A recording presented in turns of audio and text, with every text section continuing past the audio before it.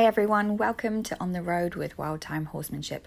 During these short podcasts, I'll be sharing some ideas, tips, tricks and insights that I've had along my horsemanship journey in the hopes that it will help you with yours. If you have any ideas for future episodes, please do get in touch. Otherwise, just sit back and enjoy.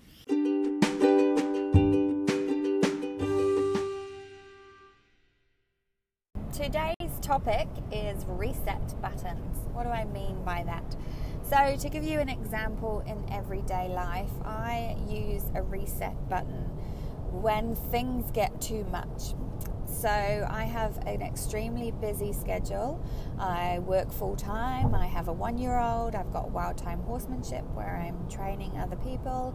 I have a lifestyle block and a partner and 4 horses. There's lots going on. And sometimes even just getting out of the house in the morning can feel too much. It can feel stressful. There's lots of things that I need to account for. And for me, having the ability to have this reset button enables me to keep going. It enables me to de-stress slightly and stop myself from burnout, from overload, from breaking down, essentially.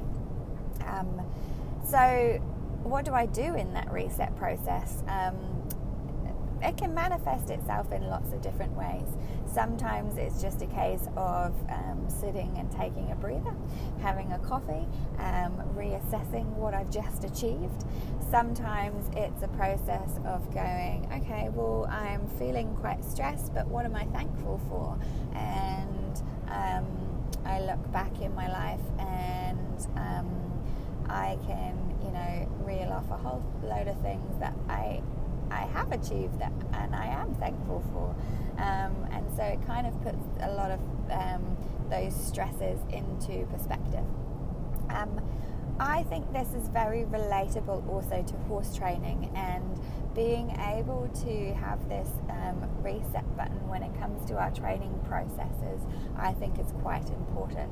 So for example, if we are training a new behavior with our horse, it might be something that we have never done before, and we're kind of trying to go through a process and shape something to turn into something really good that the horse is confident in. There may be a time in that process where our horse gets a little bit overwhelmed with what we're asking. Maybe our timing was off and we have caused a little bit of worry within our horse. Maybe we are trying to move too fast in that process and the horse wasn't quite ready for it. Maybe we're actually just more frustrated with ourselves. Maybe we've got our timing off and that's caused frustration in ourselves. Whatever it might be, to have this ability to take a step back and to reset ourselves and our horses, I think is really important. And again, that might manifest itself in lots of different ways in our horse training. It might be a case of continuing that that training process, but coming back 2 or 3 steps and doing something that the horse can do really, really well.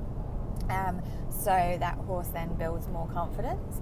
It may be a case of stopping the whole training process completely, maybe walking away from your horse, putting them in the paddock or stall or yard or whatever you've got available, and going and taking 5 minutes to yourself and just getting your emotions back in check. However that manifests, whatever it is, it's a really important skill set to be able to have and to be able to do. And if we can practice that in our everyday lives, it certainly makes horse training, and when we do it with our horses, a lot easier. So there's a bit of food for thought for you, just something to consider, and hopefully you can practice that in your own life and then take that into your horsemanship. Or maybe you are already doing it and you're doing it really well. Thanks for listening.